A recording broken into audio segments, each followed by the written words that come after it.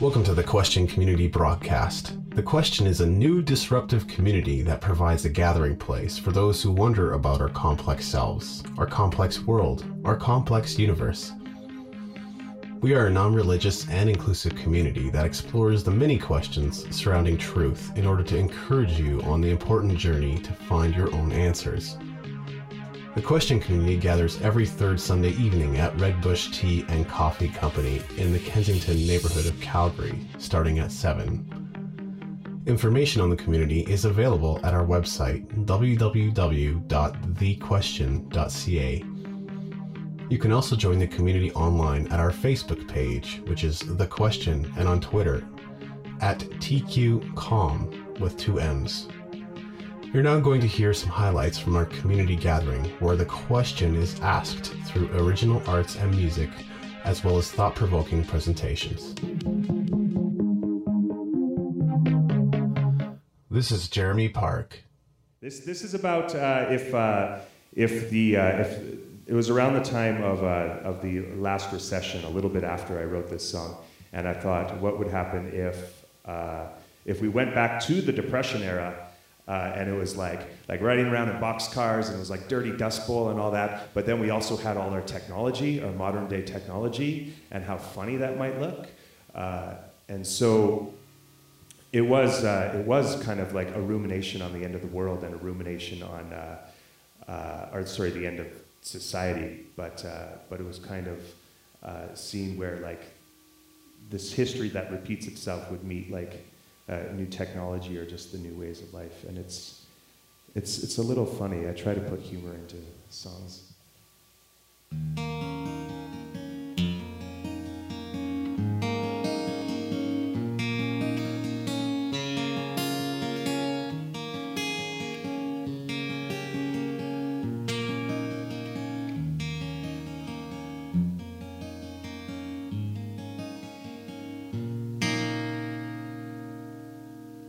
Are you depressionaire fetishes? Yeah, you better save your rubber bands. You're gonna be getting your way soon. You'll be blocking blank visits from the Dust Bowl. Better save your rubber bands. Don't you dare go over on your data plan.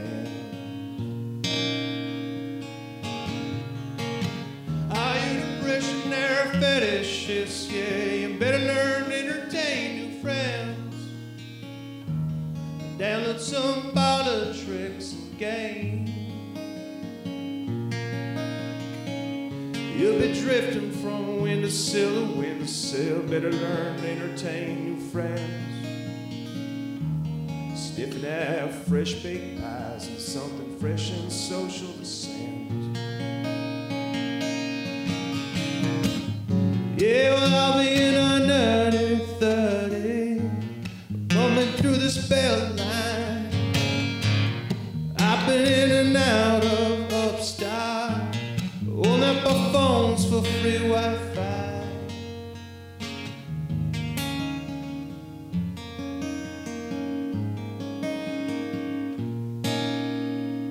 Are you depressionaire fetishes? Yeah, you better tune up your banjo top. Your next big ballad, it's coming soon. You'll be crooning little whimpers from the Dust Bowl. Better tune up your banjo top. Nothing but dirty rocks and worn out rock stars.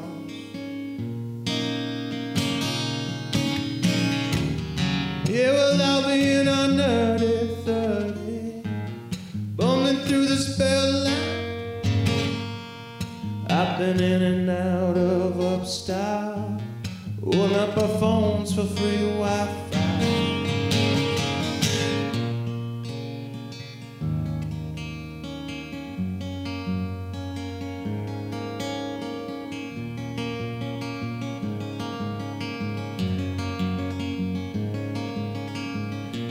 Yeah, we built a lot of imaginative dreams.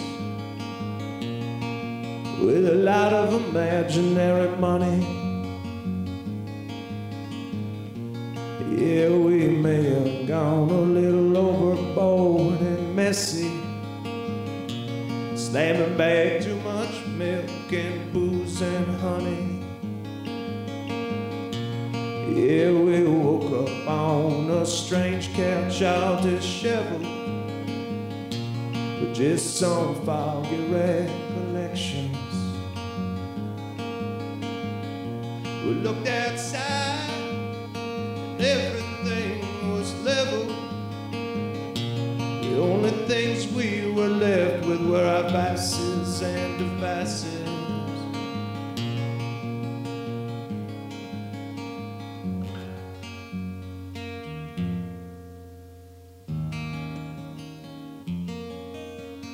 You better save your rubber bands.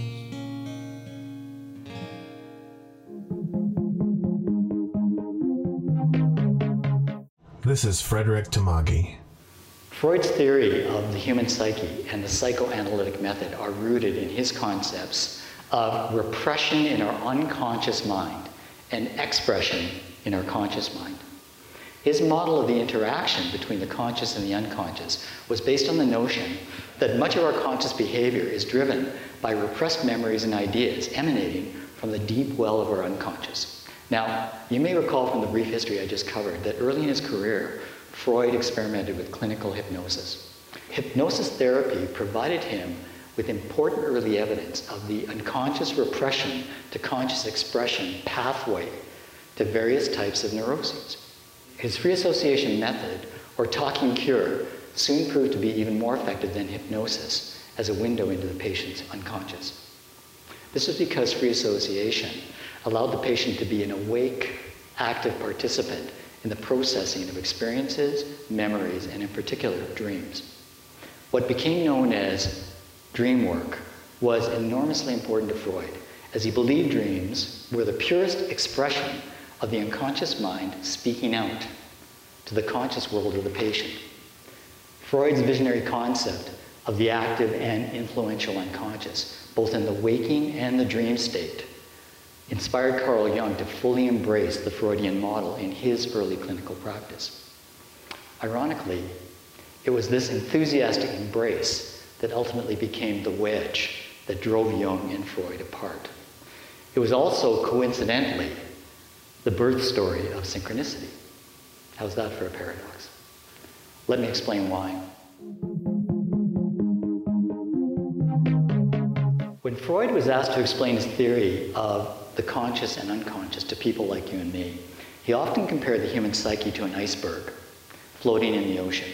This famous metaphor effectively illustrated that our conscious thoughts and behaviors were merely the visible outcropping of the submerged portion of the iceberg, our unconscious. The unconscious was depicted as the deeper and largely unknown dimension of ideas and memories stemming all the way back to the earliest stages of our childhood. In the Freudian iceberg, the action of dreams was regarded as an unconscious fulfillment of the deep inner wishes of the psyche. It's a testament to the power of this metaphor that even today, over 100 years later, the idea that we dream what we wish for still resonates with ordinary folks as being fundamentally true. The iceberg metaphor resonated in an extraordinary way with Carl Jung as well. First as an inspiration to conform, then as an inspiration to disrupt. Now, his story of disruption is both true and quite extraordinary. In 1909, while he was still closely associated with Freud, Jung began a series of informal dinner conversations in Zurich with a new friend, Albert Einstein. At the time, Einstein was a professor of theoretical physics at the local university and was already deeply involved in his own disruptive journey, the creation of the theory of relativity. Einstein had introduced his initial ideas about the relationship between space, time, and gravity around 1905, but didn't complete his general theory of relativity until 1915. So between 1909 and 1913, right in the heart of Einstein's unraveling of the universe, he and Carl Jung regularly met over dinner to discuss their individual studies and share their thoughts. Unfortunately, none of these conversations were ever recorded in detail. What a shame. But later on in his career, Jung himself commented on the profound significance of these dinner conversations with Einstein. These are Jung's own words. Professor Einstein was my guest on several occasions at dinner. These were the very early days when Einstein was developing his first theory of relativity. And it was he who first started me thinking about a possible relativity of time as well as space and their psychic conditionality. His genius as a thinker exerted a lasting influence on my own intellectual work. I pumped him about his relativity theory. I'm not gifted in mathematics, and I went 14 feet deep into the floor and felt quite small. More than 30 years later, the stimulus led to my relationship with the quantum physicist Wolfgang Pauli and to my thesis of psychic synchronicity. Now, we won't talk about Wolfgang Pauli or quantum physics right now, but we will in Synchronicity Part 2. For now, it's just important to know that this remarkable dialogue with Einstein prompted Carl Jung to see parallels between the new relativity model of space and time and his own evolving model of the human psyche. And does it not also raise some intriguing questions about how Jung may have in turn influenced Albert Einstein as he completed the general theory of relativity? Oh, to be a fly in the soup at one of their dinners. Now, the final thing I'm going to share with you tonight is about Jung's disruptive model of the human psyche. Just as Einstein stood on the shoulders of Newton to expand our understanding of the universe, Carl Jung stood on the iceberg of Freud to expand our understanding of ourselves. The incredible 4-year dialogue of Einstein and Jung speaks to a mutual interest in the possible links between new physics and new psychology. Einstein and Jung were both moving on that spectrum of ideas that I spoke of earlier. They were moving away from the proven towards the possible.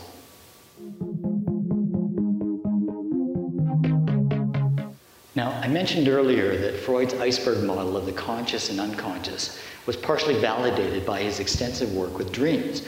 I also said that Freud believed dreams were generated by repressed memories, traumas, and wishes from deep inside the individual unconscious. Another way to frame this would be that Freud viewed the action of the unconscious as essentially self-contained and self-generating from within the bounds of our personal psychic iceberg. But as Freud's clinical practice grew, he was sometimes frustrated by accounts of dreams and images, often with ancient or even mythic themes, whose practical connection to the patient could not be easily identified. Freud rationalized that these puzzling, unconnectable dreams were not actually contradictions to his model of the self-contained unconscious. Instead, he theorized that some aspects of the personal unconscious were so severely repressed that even extensive psychoanalysis of these random mythic images might never yield a proper conscious explanation. Now, even though Jung was a long-standing follower and friend, he couldn't bring himself to accept either Freud's rationalizations or the inadequacy of Freud's psychic model. Jung concluded that Freud's view of the unconscious had to be incomplete, and that the key to its completion was embedded somewhere in those contradictions, those mysterious mythic dreams. Both Freud and Jung were themselves intense and vivid dreamers who regularly recorded their dream experiences. But it's yet another irony that the shared obsession with dreams would ultimately set them apart from one another. Freud's dream experiences led him to look inward. Jung's dream experiences led him to look outward.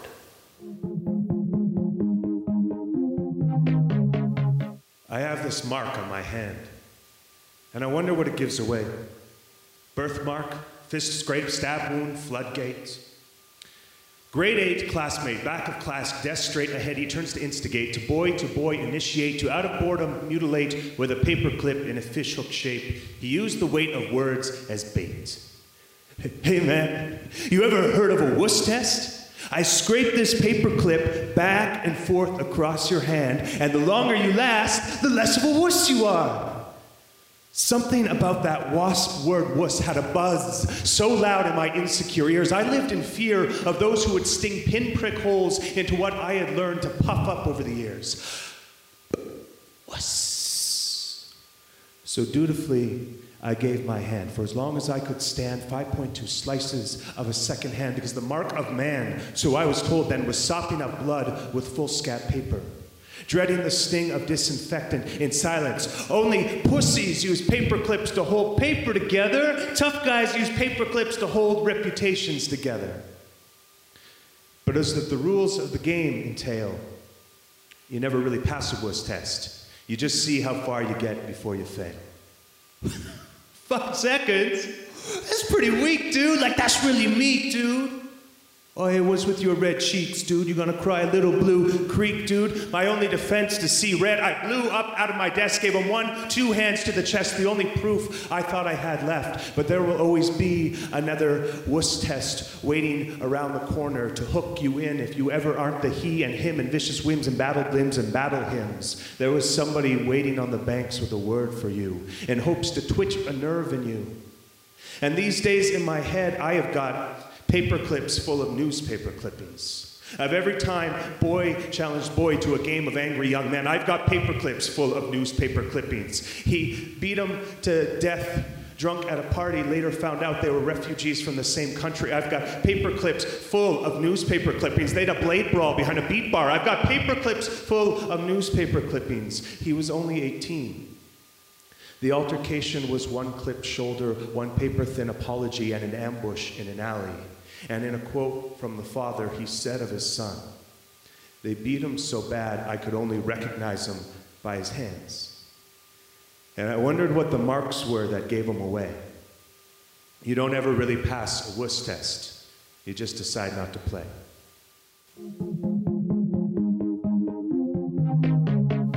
Carl Jung's historic breakup with Freud over these important questions prompted him to go into a kind of depression, a self-examination exile of sorts.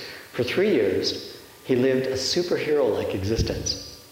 By day, he would go about his normal clinical work, but by night, he would alternately meditate and sleep, experiencing regular self-induced visions that he called active imaginations. On many of these nights, he would experience repeated, intense explosions in both his waking and sleeping meditative states. He called this monumental 3-year vision quest his confrontation with the unconscious. Between 1913 and 1916, Jung faithfully recorded his active imaginations, complete with detailed illustrations, in a series of journals that would eventually become one of the most powerful esoteric works of the 20th century, the Red Book. Now, even though the contents of this journal would cast a profound light on the evolution of Jungian psychology, it's important to know that the journal itself was kept secret in his private office for his entire lifetime. On rare occasions, it's said that Jung did allow a handful of intimate friends who were sworn to secrecy to take brief looks at his journal, but he never allowed anyone to actually study it. Even after his death in 1961, the Red Book remained a virtual secret until 2009, when his family finally agreed to its general publication. So this book was only published in 2009. Now, the Red Book is an unbelievable treasure.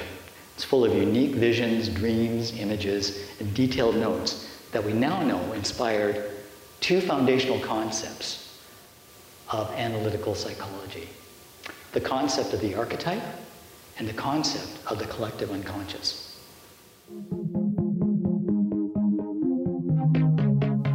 Jung's concept of archetypes grew out of his observations of repeating patterns of thought, theme, and form that reoccurred time and time again across countries, continents, cultures, and most importantly, across history. These repeating patterns were widely manifested in art, architecture, and cultural imagery. Jung identified and then articulated the deeper ancient origins of many of these repeating patterns. He called these original patterns archetypes. It needs to be mentioned here that Carl Jung was truly a lifelong seeker of knowledge. In addition to his medical and psychiatric training, Jung was well-read in other diverse disciplines such as Eastern philosophy, anthropology, history, and theology. This broad-based knowledge led him to the theory that archetypes were actually inherited ancient forms, selectively inhabiting the unconscious mind of our entire species.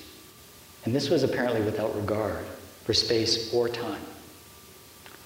His own confrontations with the unconscious, recorded in the Red Book, led him to conclude that he personally had seen visions and dreamt dreams that were timeless psychic forms shared with both our ancient ancestors and our future descendants.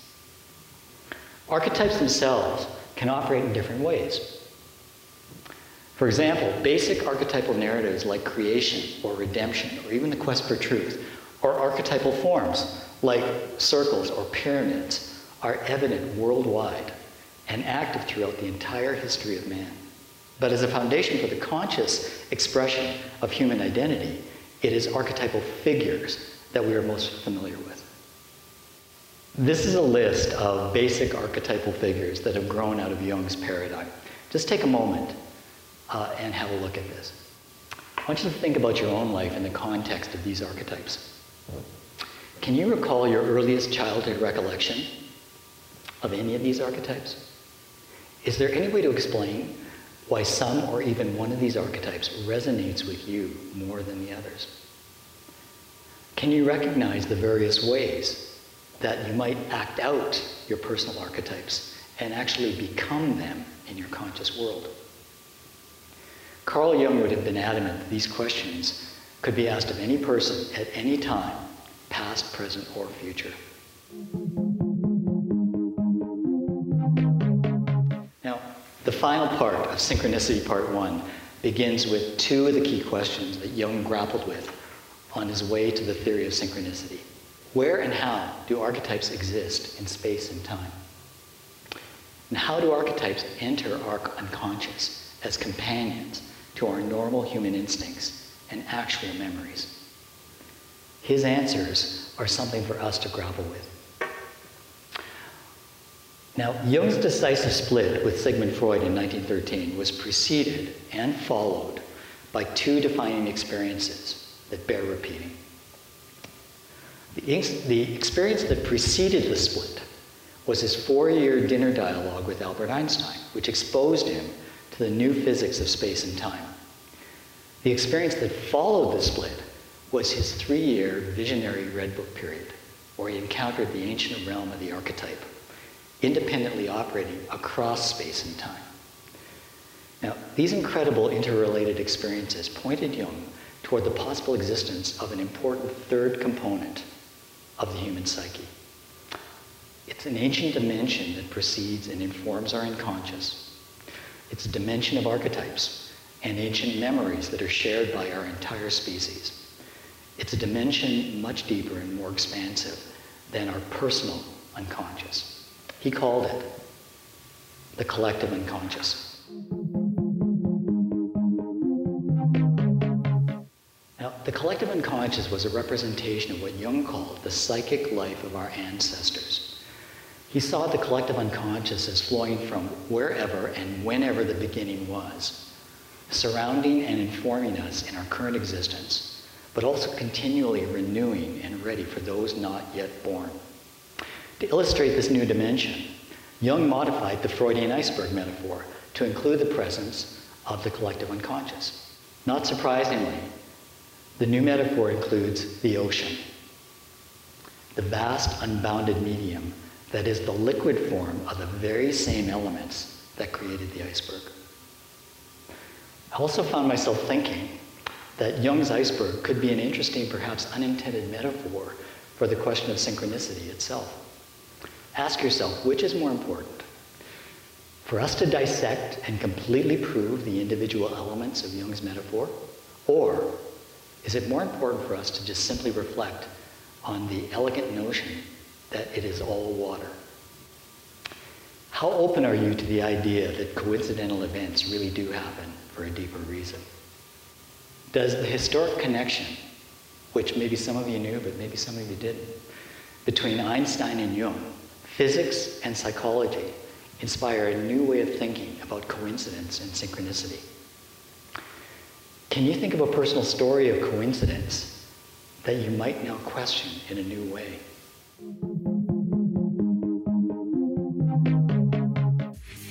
Thank you for listening. If you're interested in joining the Question community, we meet every third Sunday evening at Redbush Tea and Coffee Company in the Kensington neighborhood of Calgary starting at 7. You can participate in the online discussion on our Facebook page, which is The Question, or on Twitter at TQCom. That's at TQCOMM.